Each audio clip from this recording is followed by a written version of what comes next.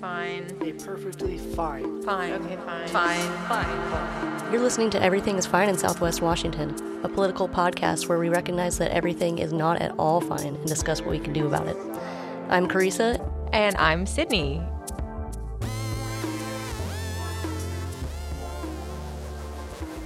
Civil disobedience is the intentional breaking of an unjust law or set of laws as a political act to draw attention to that injustice. Henry David Thoreau was a famous American literary and philosophical figure and the pioneer of the term civil disobedience. He did not think that people should sit by passively during times of injustice, whether or not their views were in the minority. For example, slavery, segregation, and women having no right to vote were all once the accepted law of the land. And today, in the midst of the climate crisis, and with no real concerted effort to address it by the world's most powerful governments, we could say that ecocide is the unjust corporate and state-sanctioned law of the land. Because of this, we're seeing a huge rise in civil disobedience as well as disruptive action within the climate movement. And with that, we would like to introduce to the show Tina Barrows, who is a climate activist who has done work with Extinction Rebellion and Declare Emergency. Welcome to the show, Tina. Welcome, Thank Tina. You. Okay, I'm an activist. Right. Yeah, throwing these labels at you. Yeah, thanks for having me. It's a pleasure. We've been looking forward to this interview for a long time. Yeah.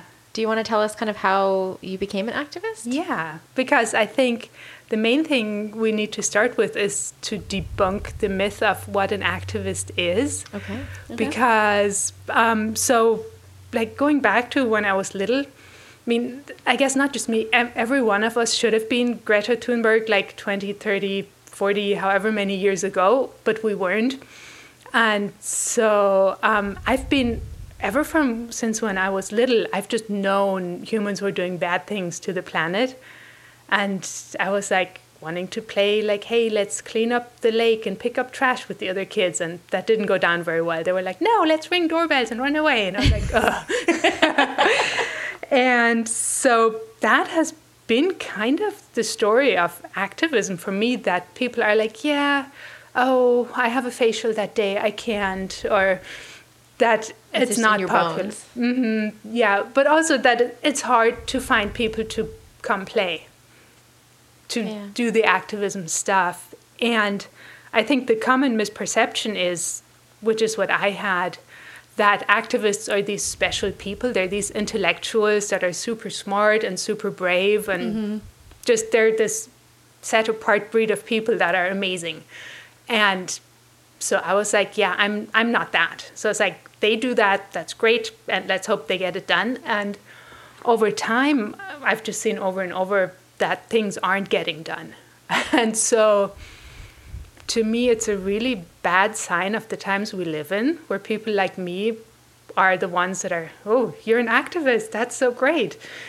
And there was one young girl from Ireland, she was on a Zoom call, and she was like, I get so annoyed, people telling me, oh, we need more people like you doing this. And she's like, you are the person just like me. Every second one of you is just like me.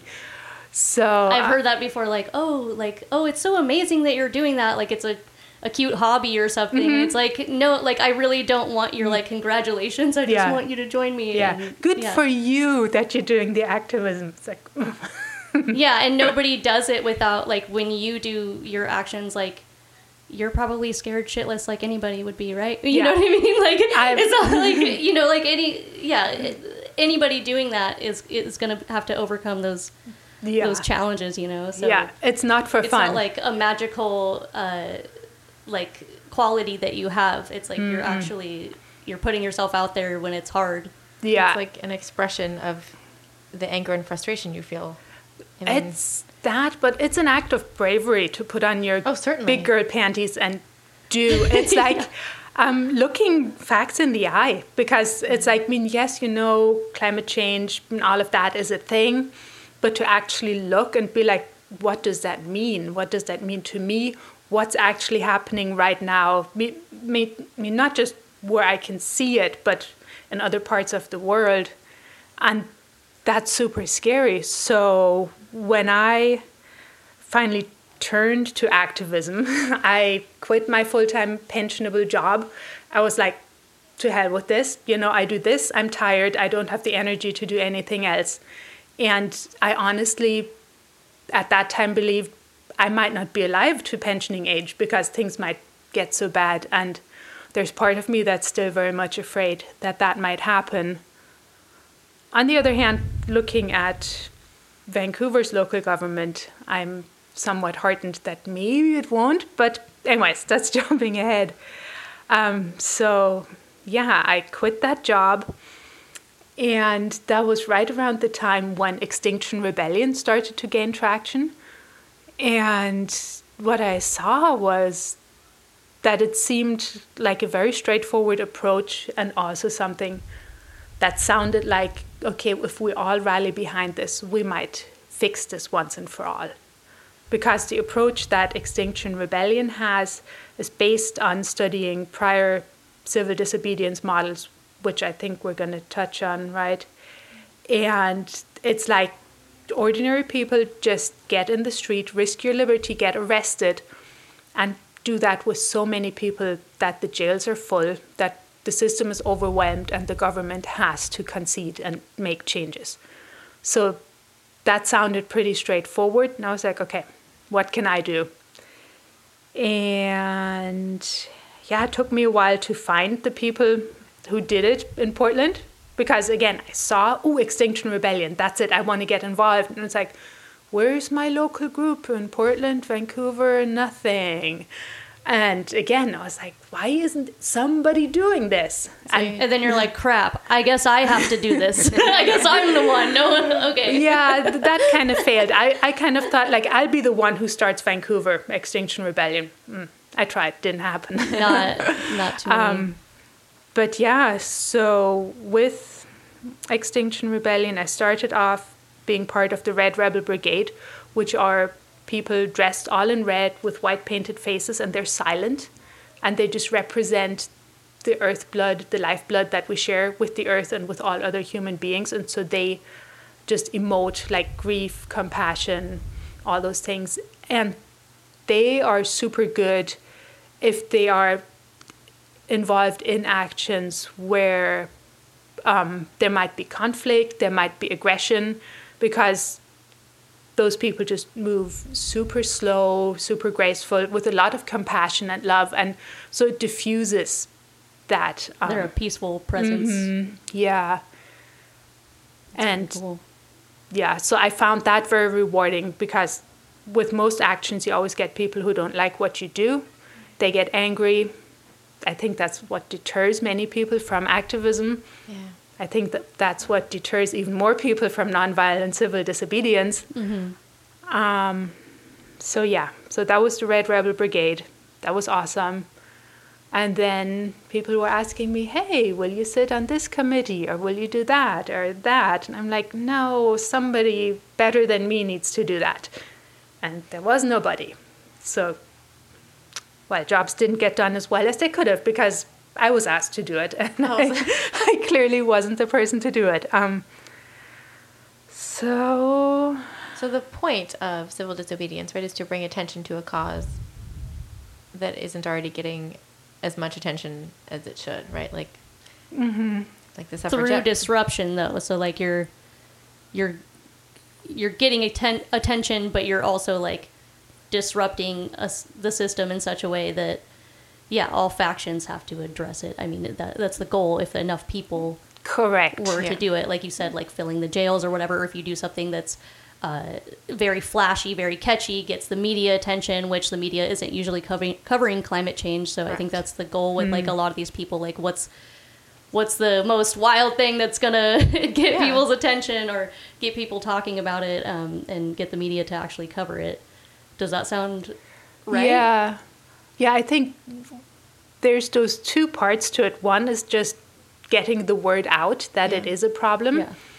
And Extinction Rebellion in particular has achieved that, I think, to the point where it's a household name. If you ask people, hey, do you know about Extinction Rebellion? They'll either say, yeah, they're great, or yeah, they're a bunch of idiots, I hate them. Yeah. But people know what it is, whether they agree or not.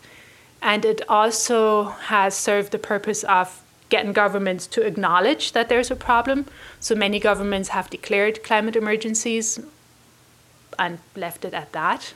So at this point, I think worldwide governments know there's a problem, and so we need to enforce action on that. Yeah, and there could be like raising awareness generally for climate change, but also like targeted actions that are like blockading Joe Manchin's coal plant because he won't pass climate legislation, or like things like that. So there's all kinds of civil disobedience that people can do. And then also there's like, so civil disobedience is like you're getting arrested, right? Like that's the difference between that and then like disruptive action would be like, going into a big meeting and having a banner and disrupting the whole thing, or I think it's kind of a seamless transition, because if you go into this meeting with your banner and then you're asked to leave and you say no, then you have civil disobedience. Then security is going to come for you, or maybe even the cops. And so Extinction Rebellion does that type of stuff too as well, right? And like declare emergency as well. Yeah, declare emergency is kind of like an offspring. There's a couple of groups that have they're called the A22 Coalition something. I think it's A22 because they started on April 2022 something. Okay. Anyway. Was it Earth Day, A22 usually? Earth Day's around then. Anyway, maybe. I think that's not important. But so there's like a group in Canada that's called Save Old Growth. There's a group in Germany and in Italy. They're called Last Generation, either in German or Italian. So Letzte Generation, or my Italian is bad. I don't know. And Just Stop Oil? Yeah, UK, Just Stop Oil, yeah. And UK had also Insulate Britain. Oh, right, yeah. Which is taking the big ask that Extinction Rebellion had, like, hey, there's a climate emergency, fix it, to where, okay, here's the small portion. It's very achievable. We won't stop our civil disobedience until you do this. So with Insulate Britain, that was very straightforward. You will insulate all government housing to, increase people's safety, reduce their bills, and also decrease greenhouse gas emissions. And so what we have here in the States is declare emergency. And their main ask is that the president declare a climate emergency. Because I believe America as a country does not have one yet, right? Correct. No. I mean, we have local ones, like Portland. Yeah, like I think Washington State, Jay Inslee declared a climate emergency. I'm sure there's others. Yeah, I know City of Portland did. And we stopped there. Yeah, exactly. So we're just going to say it's an emergency. And then okay, that's easy enough. Can I tell a story with that? Please. Yeah. Because that was, you were like, tell about your artwork. I was like, yes. Yeah, perfect. Hell yeah. So, City of Portland has declared a climate emergency and then done nothing. And so people have like delivered petitions and written letters and nothing. And so with Extinction Rebellion, we had like taken the role model of the UK and we bought a boat and we painted it pink and did the XR lettering. It said act now on one side and no safe harbor on the other side. And we're like, hey, there's a big problem. Look at this boat. And we used that boat, like we had it modified so people could lock on, and we like blocked an on-ramp to one of the bridges in Portland with it, like had it beautifully orchestrated, like super efficient, because we're like, oh my God, the cops are going to come so quick and arrest us. Nobody came. We sat there locked onto our boat and nothing. and at some point, police shows up and they're like, well, how long are you going to be here? And we're like, I don't know, a couple of hours. And they left again. So...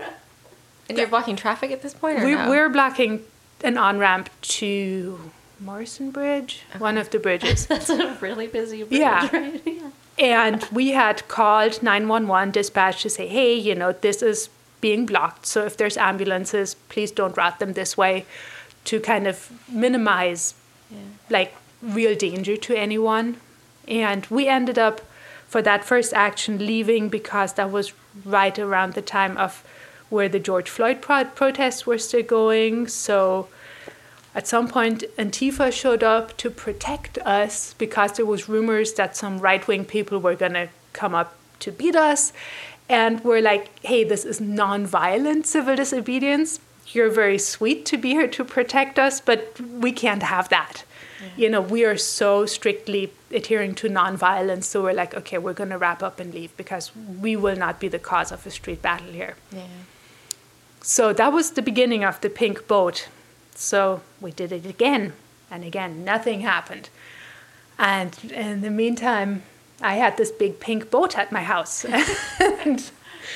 and the neighbors were they know what I'm like. So they were pretty cool with it. But I was like, I hadn't banked on like owning a pink boat forever. So we changed tack. And we're like, well, Portland has this declaration of emergency. Nothing has happened. None of the petitions have worked. We're like, let's turn this boat into a petition. So we wrote a letter to Portland City Council onto the boat. And then we went to farmers markets with Sharpies. And we're like, hey, do you want to sign our petition? It's right there. We're going to deliver this to the city council. We're going to give it to them. People were lining up to sign that boat. So that was really cool. Oh, so that just developed over. Mm-hmm. Oh my gosh, that's so cool. But that's another example where art draws people in. If you stand there with a clipboard and a petition, people will run from you, right? Yeah, they just. And we had a boat. Everybody wanted to. And so that was our final act with the boat. We delivered it to the city council during a council meeting session. I got to zoom in and tell them we were doing it as we were doing it and why. Oh my gosh, you were the one? Yeah, because I'm on a green card, so I'm like on the fence for getting arrested because the possible consequence might be deportation. So I'm like, let me just swing the paintbrush. That's legal. Yeah. Yeah. And again, which is a cowardly act on my part because, it's bad enough, but yet.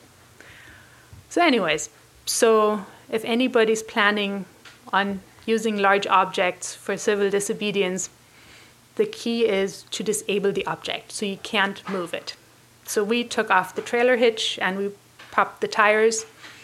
And somebody came to ask when we were leaving. We're like, no, sorry, we can't move this. This is stuck. Yeah. And so ODOT was there. Was it ODOT, PBOT, whatever they're called? They were there in no time with a trailer and took it. Wow. That's crazy. I didn't know you were involved in that action. That's awesome. Yeah. So there's like many ways you can support civil disobedience or disruptive action. Like you don't without getting arrested. Yeah. So you need somebody to buy a boat, to have money. You need somebody who has time to make a boat. Like I've made coffins, I've made the big snail, I've made some stuff. Which is like, I can do that. I have some talent. Great. I'd say a lot of talent. I've seen some of your props and they're really cool. Yeah, but you can be that. If you want to be supportive otherwise, the people who actually go to jail, they need support. They need people to feed their cats. They need people to, pick them up when they're getting out of jail. They need people who call the jails, just, let it be known that there's people on the outside who care. And and then also the behind the scenes organizing takes quite a lot of work. Yeah, I read for like every one person getting arrested, it's like almost like 10 people supporting that action. It's a lot easier to get the 10 than the 1 though. Right. Yeah. And that a lot of that has to, you have to know what you're getting into, what jail you're going to. I mean, like that is a whole nother level of bravery that I can't say I have done. I don't know. Maybe I'll never do it. I don't know. I think the time calls for that kind of action though. So. Yeah. So there's a couple of considerations, when you're thinking that. I mean, you are a lot of, and I don't know that I can quote all the rules, but a lot of civil disobedience is just judged as a misdemeanor. versus a felony. But either way, you're going to have a criminal record of sorts. Right. And so for a lot of young people who are like, they need to have a job maybe at some point, and that's going to be a lot harder. So I see a lot of retired folks who are like, wow, this is my doing. I have lived my life, in all its glory and been ignorant of what I was causing. And now I have children, grandchildren. And also, once you're retired, you don't have that pressure that you have to get a job again. So you're a lot more easily arrestable.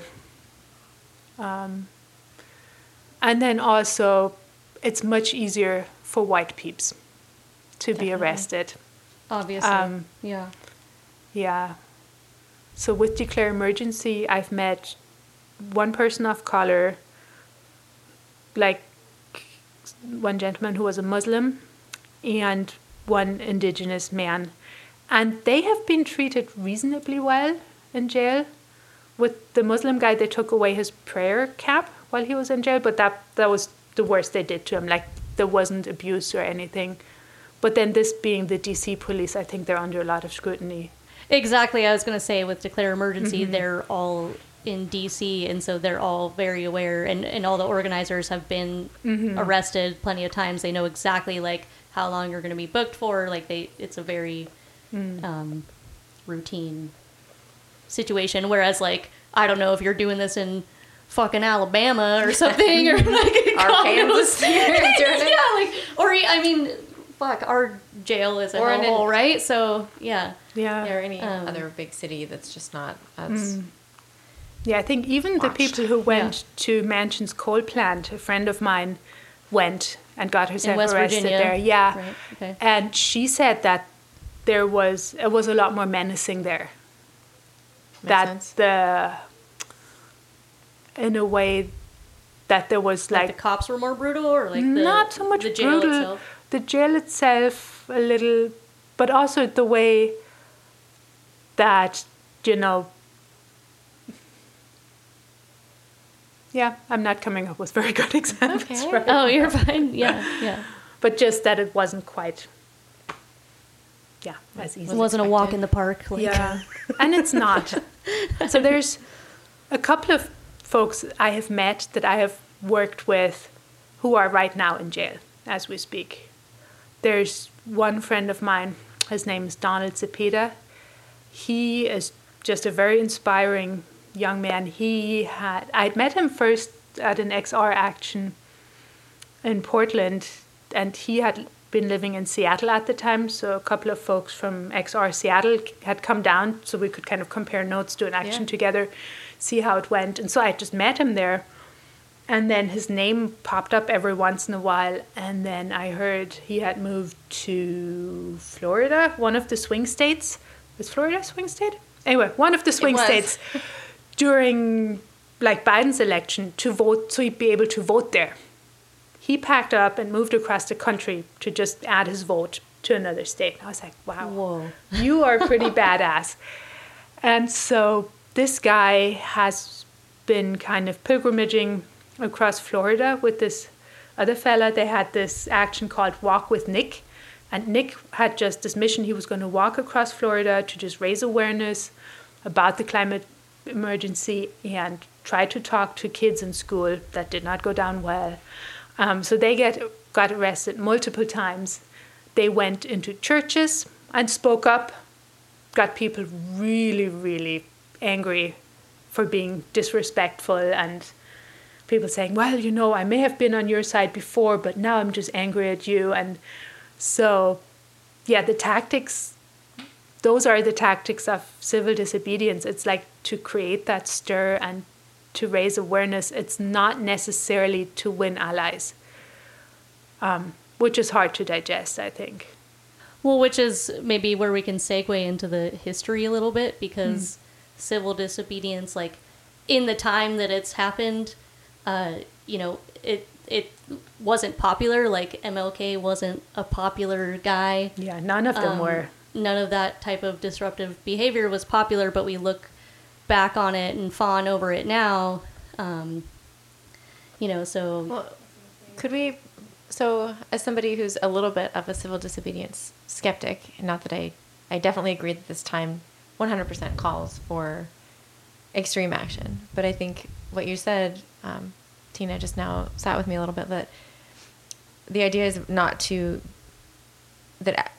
not trying to get allies when we're doing this, right? It's just to bring attention and to disrupt. Mm-hmm. But and to overwhelm the system, ideally. Okay. So without it overwhelming the system is the idea that you continue until you do that? Because right now we're not overwhelming the system. We're not overwhelming jails. We don't have enough people. Sadly. So is the goal then to create allies so that we overwhelm the system? But if we're actively disrupting in a way like what you described, blocking a bridge, like to me that's a little bit like inconveniencing people who don't really have power. Maybe, there's snowball effects down the line if somebody's late for this. There's, financial loss. There's maybe, medical hardships, like you said, things like that I'm really sympathetic to. And I feel like as a society, especially now, 100 years ago when, the suffragettes were doing their thing or whatever, like, I think life is even harder now in a lot of ways for a lot of people. People are really living on the edge in a lot of ways. Yeah. And so if we're not creating allies, if we're okay with, I guess that's what I'm struggling with a little bit is like, I feel like we need allies. Mm-hmm. And if the action actively turns people off, I think people know climate is an issue for the most part. Like we talked about the stats last week, I think. But I about want allies. 50%. Yeah, like I want allies. Like if we're going to overwhelm the system with our disobedience, we need people that agree. And so I feel like allyship should be first, and then we have enough, but I don't know. Yeah. That's kind of my struggle. Well, that's where we're like, that's why it kind of depends on the action. There's some that have like, definitely, people have responded to like, badly over others, like, blocking the roads, the whole, if we want to get into that, that was a Just Stop Oil, throwing the tomato soup at the Van Gogh and then mashed painting or whatever, and then mashed potatoes. So to me, that's where there's a difference. Like blocking the road, I feel like creates ill will toward you and your cause. Whereas we can talk about like the painting in particular, but like blocking, the kayaks, blocking the oil ships, in the Willamette, or blocking Joe Manchin's coal plant, or kayaking out to his freaking houseboat to tell him he's a piece of shit. Yeah. Like all that seems like valuable, right? Yeah. Yeah. And brings attention, and arguably like those things bring more attention than like making somebody late for a few hours or disrupting. Go ahead. Yeah. So first of all, I'm with you. I have those same gut feelings, like sitting in the road, having people yell at me, my child is waiting for me at school and they don't know why I'm not there. Yeah. It breaks my heart. It's like, I'm sorry. I'm so sorry. You have no idea how sorry I am. Yeah. And that is one of the reasons why I stepped away a step, because my first round of actions with Declare Emergency, I was their police liaison. So I was there as my friends were sitting in the road, as people were yelling at us, trying to explain, trying to apologize. It's super tough. I don't think anyone likes it. Yeah. And I feel you. I'm like, what? Like I think we can create the attention and afflict the comfortable. Yeah. Without widespread. But here's the one thing. Or two things. One thing is doing all those targeted actions like blocking Manchin's coal plant, or blocking the Willamette so all tankers can't get through. That's great, but that's kind of if you have like lots of little wounds and you're just putting a band-aid here and here and here and here. And I think personally I'd prefer that too. But we're at this point, and I think that's what this will boil down to, we're at such a bad emergency to where we have to throw everything at it that we have, imperfect as it may be. And this is where it gets really hard. We're face to face with the person who, well, hopefully doesn't need to get the pregnant wife to the hospital, because anyone I know who does the roadblocks makes provisions for that there's ways to let medical emergencies through. But anything short of that, yes, we're seriously inconveniencing people. And that can be planned a little bit as to where you're doing your roadblocks, that you're not blocking in like a low-income neighborhood versus a richier neighborhood.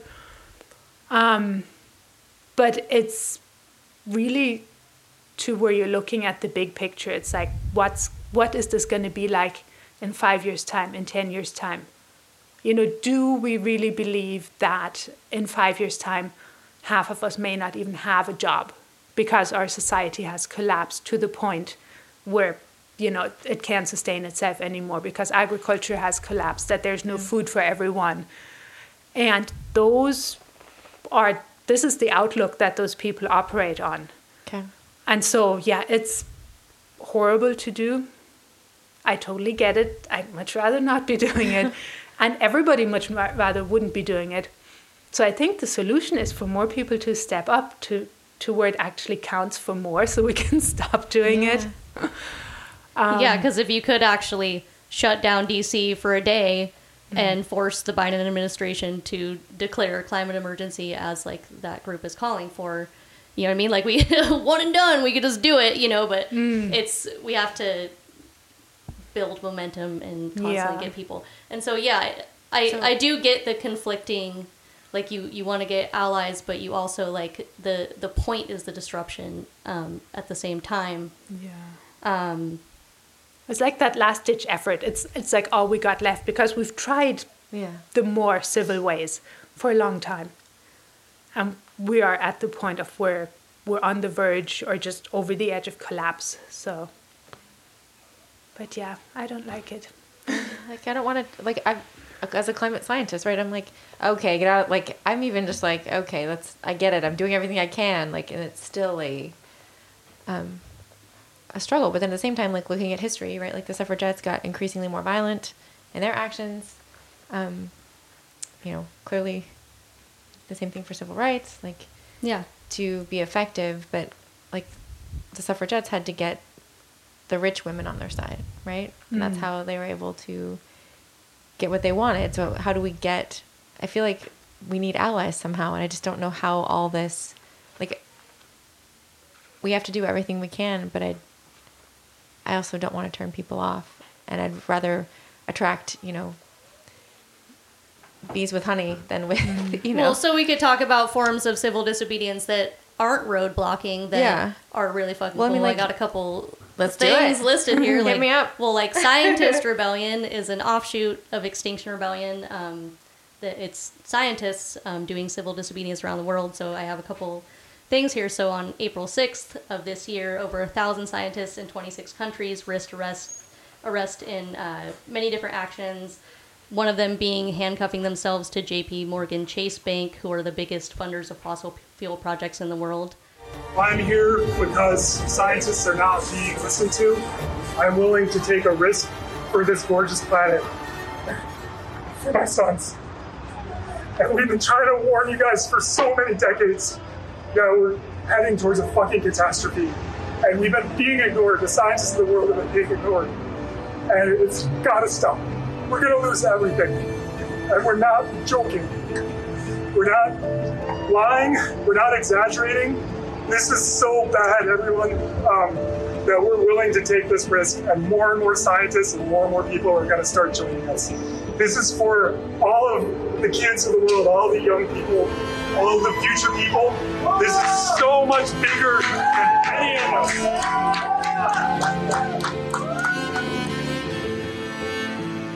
And we are tired of being ignored. We've tried being unbiased. We've tried being silent. We have tried the policy game. We have tried celebrities. We have tried everything. So that's a kind of action that gets a lot of media attention. It was concerted, you know, a worldwide thing, 1,000 scientists. So that's like kind of a big thing that I think could, If we have enough actions like this, just like constantly disrupting things here and there, I think that we could like force the hand of government. And then another one that Scientist Rebellion did recently was handcuffing themselves to the entrance of 17 private jet airports around the world.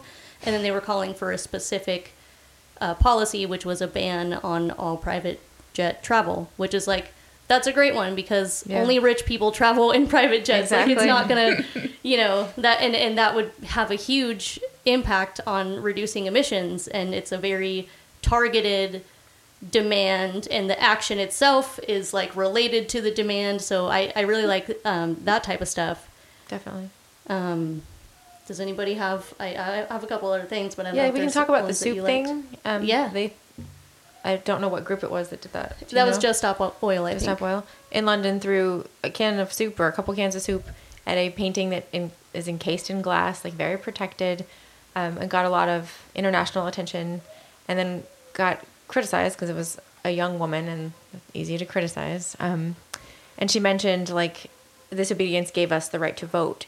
And I don't think a lot of people caught the fact that what she did and where she did it in London harkens back to the Women's Social and Political Union, aka the suffragettes in London, and they did that with art in between 1912 and 1915.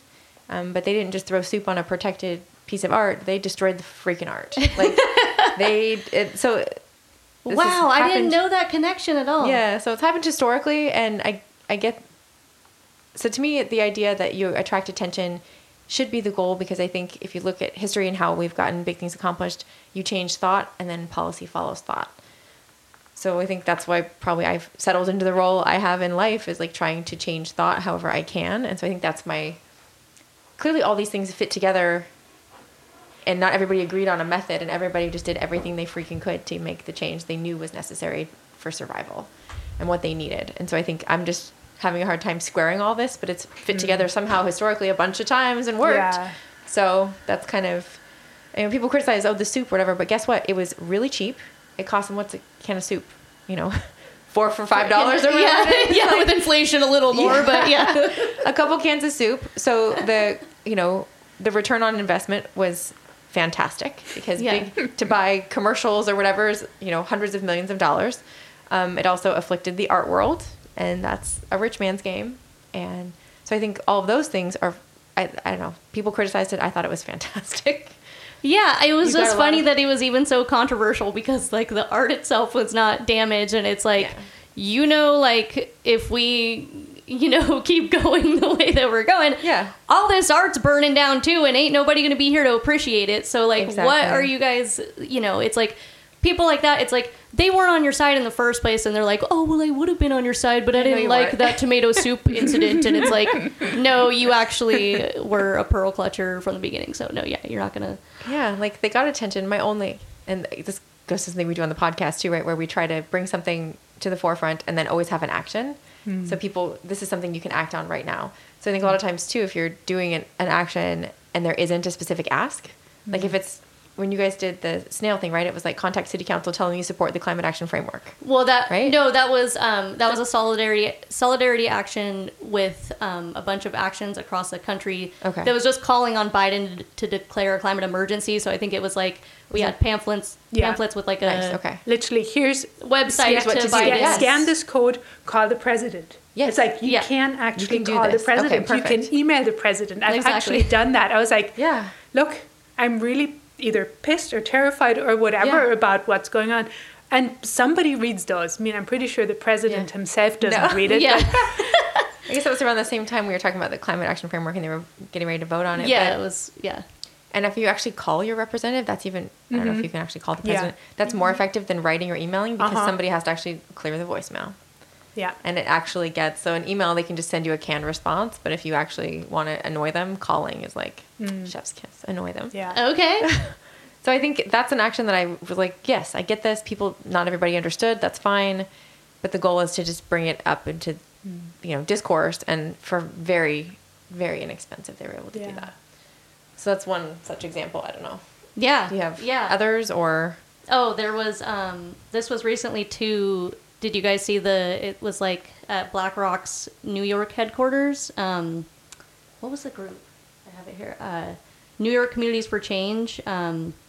They basically like blocked the building, like all these escalators, and like threw a bunch of coal everywhere, and were like, BlackRock funds fossil fuels. And it was just like a really cool display, caught a lot of attention, and I think they like blocked it, so they were arrested in the process. But I thought that was really good, because they're calling for a direct action. They're saying divest, and they're calling out BlackRock, and they're saying, hey, you're responsible for the climate crisis. And then they're causing the media to show up, and it's also like an artistic scene almost too, with like and maybe that it seems similar to what like an Extinction Rebellion. Yeah, I would love if be. that was the way it would happen fast, that things like that would happen all over, to where change would happen. I'm still concerned personally that that's not going to make things fast enough. Yeah. And the other thing with the civil disobedience, with the roadblocks, is it's a sign of societal collapse. That's like one of the warning signs to where, life, business as usual, it can't keep going.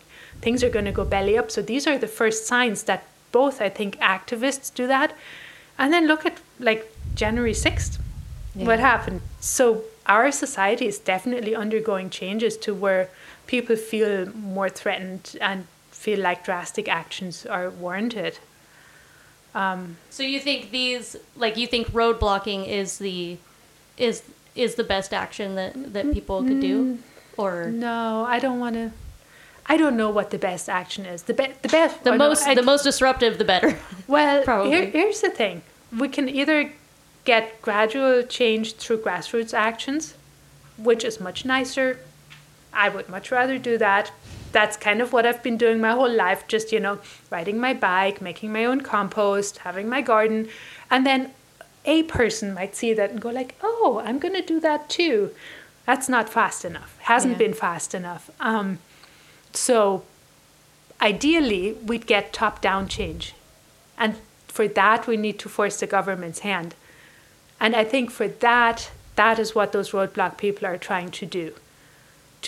And in my mind, it's like, it's this, groping around in the dark, trying for the best solution.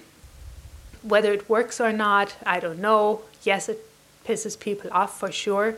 But I think at this point, it's worth trying. And to me, it's like, I don't care what does it. Those people who feel called to do the civil disobedience, do roadblocks, I'm like, go for it. Yeah. Personally, I'm conflicted. I will help them if they ask me for help. And I have. Yeah. Because I'm like, what better solution do I have? And I don't. And especially looking at like what we have here in Vancouver, I wouldn't know where to do like a directed action, who to direct it at. Because it seems like is working really hard and trying to do the right thing. So you need to like find, like you were saying, find a plausible cause and say, okay, this is what needs to happen, and try and push for that. Maybe we need to go across the river and tell Ted Wheeler what's up.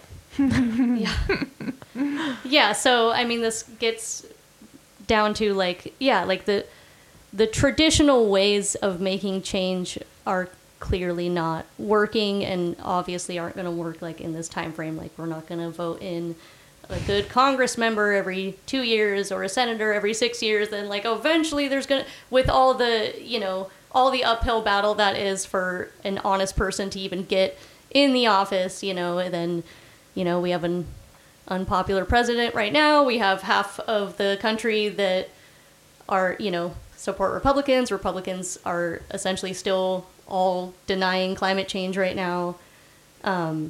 Like, we're not going to get action by those traditional means. So I do feel like, like the moment calls for it. And especially with declaring a climate emergency, that's something Biden can do once again with the flick of a pen. What does declaring a climate emergency allow him to do? I know it unleashes like funding and allows them to do all kinds of things, but do you know what all that is or no? What's that act called? He could stop. Isn't there the Emergency Powers Act? Yeah. Dang, I should pull up my my final for one of my classes, because that's what we did. But he could stop leasing on federal lands.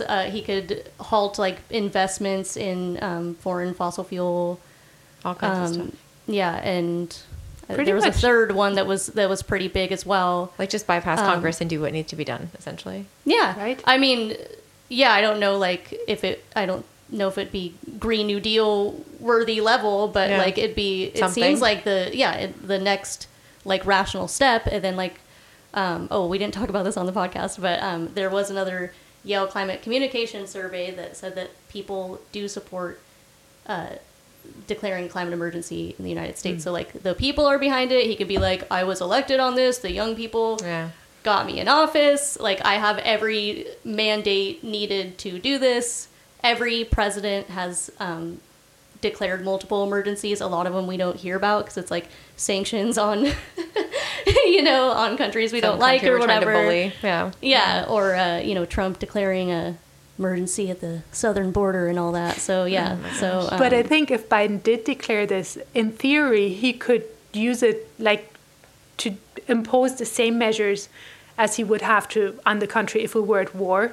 Yeah, like down to rationing and which people forget that we rationed. Like these are things that people and World War II. The problem is that it's not so easy to point with climate change.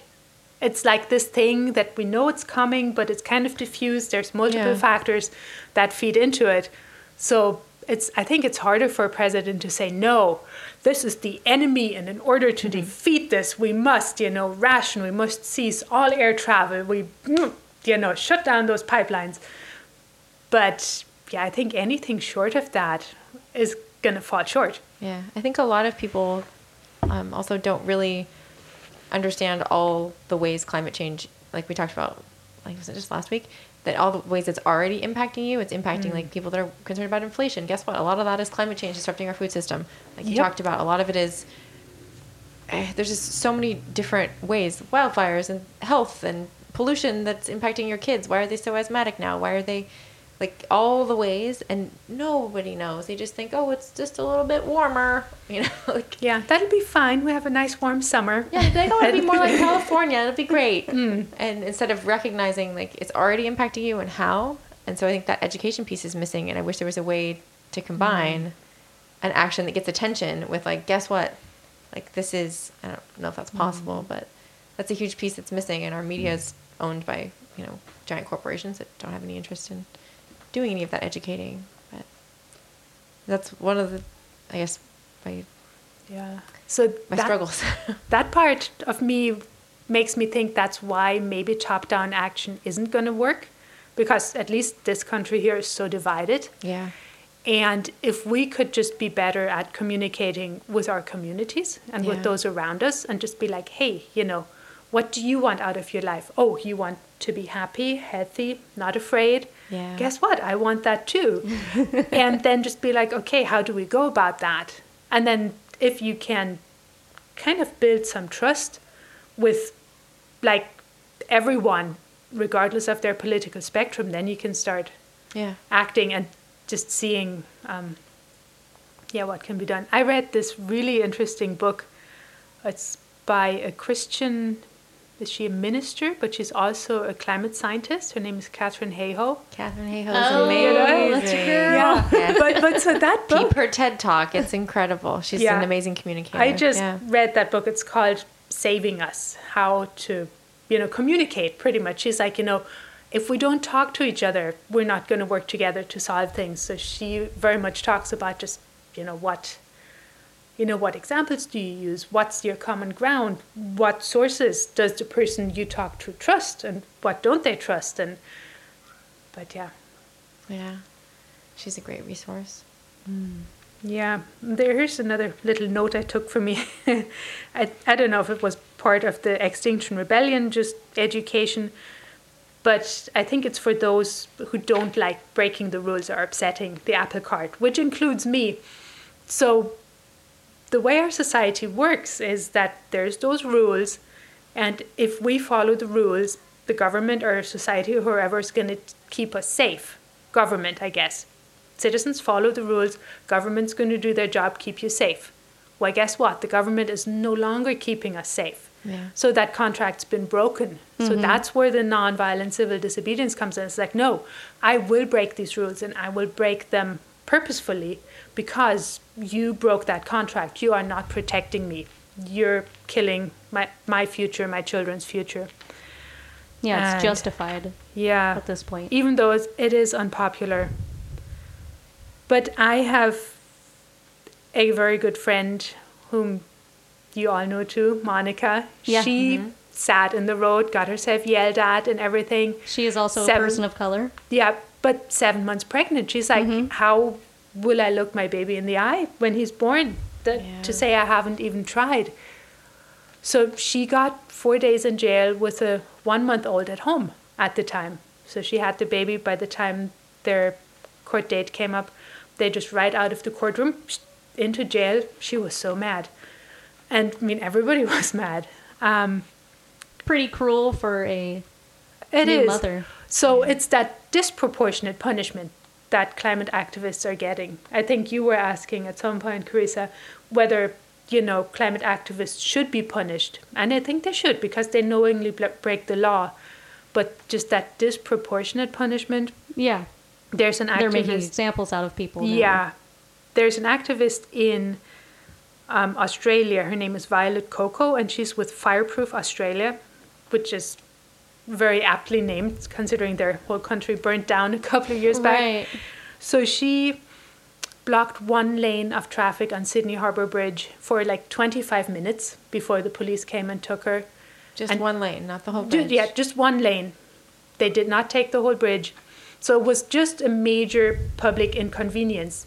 And also, I think what people tend to forget, we get traffic jams and delays all the time for a lot of different reasons. But anyway, so for that, she got sentenced to 15 months in jail. And with that, there's like UN people, human rights people looking up and going like, oh, this is not okay. Yeah. So, yeah, something is definitely going on. Like governments know and they willingly. They know there's going to be more of this. And, Yeah. And so they're trying to squish it. And feel it that's bubbling. and to me that's a sign that they're actively not wanting to change. And for me that's a sign that we need to continue with the disobedience.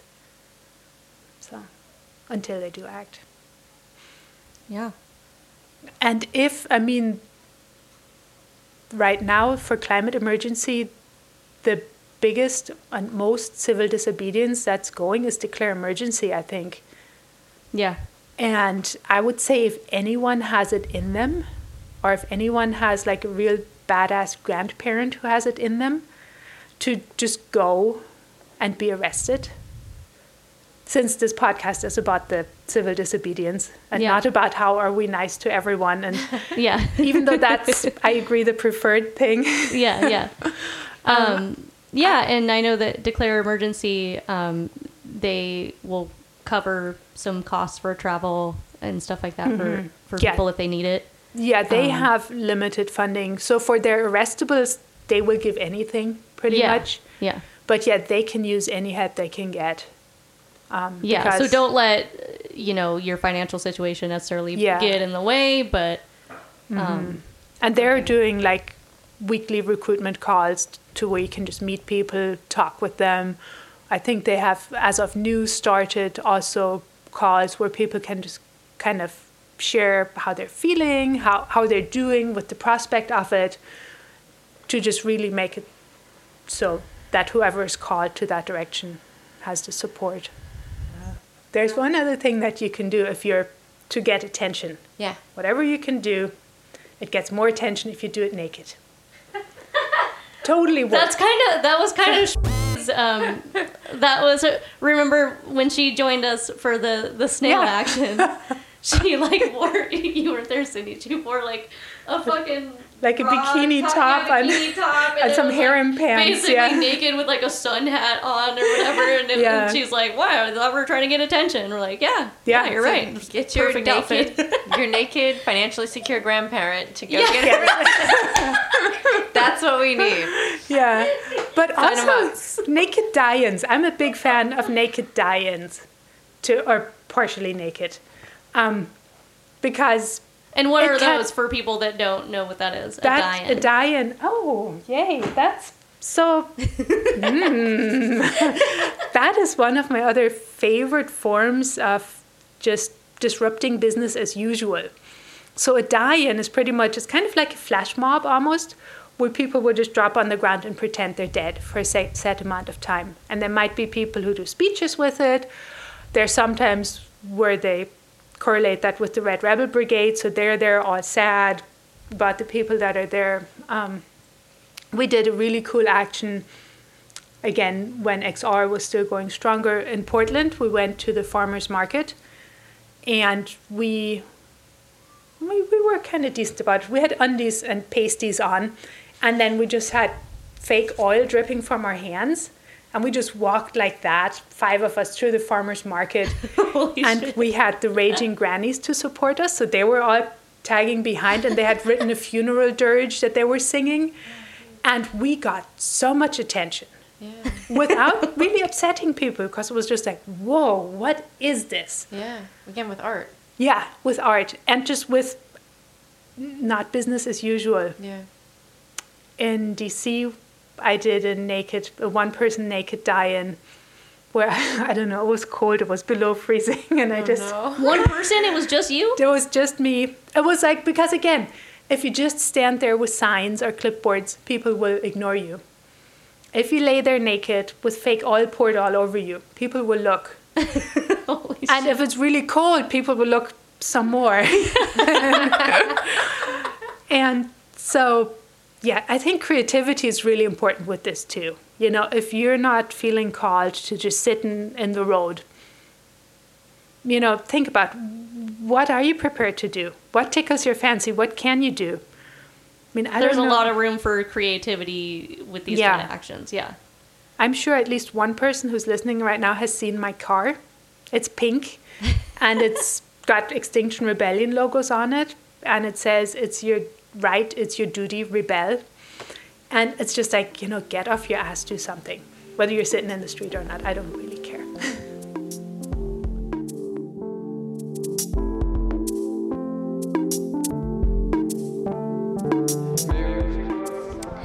Hey guys, it's Carissa here for an afterword about a few things we talked about on the podcast. We just thought we should let you guys know a few more specifics about the effect of the federal government declaring a climate emergency. So some of the huge actions that Biden could take through this Emergency Powers Act would be to halt all crude oil exports, equal to shuttering 42 coal plants, stopping oil and gas drilling in the outer continental shelf, which would stop extraction in over 11 million acres of federal waters, restricting international trade and private investments in fossil fuels, which would stop hundreds of billions of fossil fuel investments. Those investments could then go into the clean energy transition here at home and generate millions of good-paying jobs, which obviously would be a political winner and hard for naysayers to come out against. So there's that. We also just wanted to bring up a couple of the groups that we discussed in the podcast. So Tina has done work with both Extinction Rebellion and Declare Emergency. Extinction Rebellion has a Portland chapter that you can get hooked up with. We currently do not have a Vancouver chapter. Declare Emergency is the group that does the road blocking, for the most part, actions in DC. So they both have websites we're going to have in the show notes for you. Other than that, if anybody wants to get together to do some kind of creative action, whether it rises to the level of civil disobedience or it's a visual stunt, Tina is so great at making these amazing artistic props, which we're also going to include on our social media posts.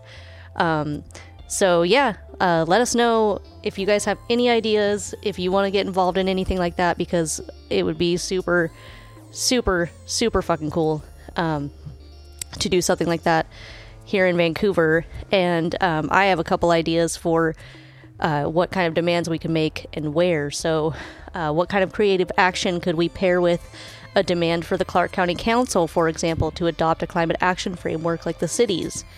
What kind of corporate entities funding or promoting fossil fuels in Vancouver could we draw attention to? So those are just a couple things to get anybody started. And let us know, leave comments as usual, and Please share, rate, like, and review. This was a great episode. These are crazy times. Let's get to work soon. Stay safe, everyone, and happy holidays.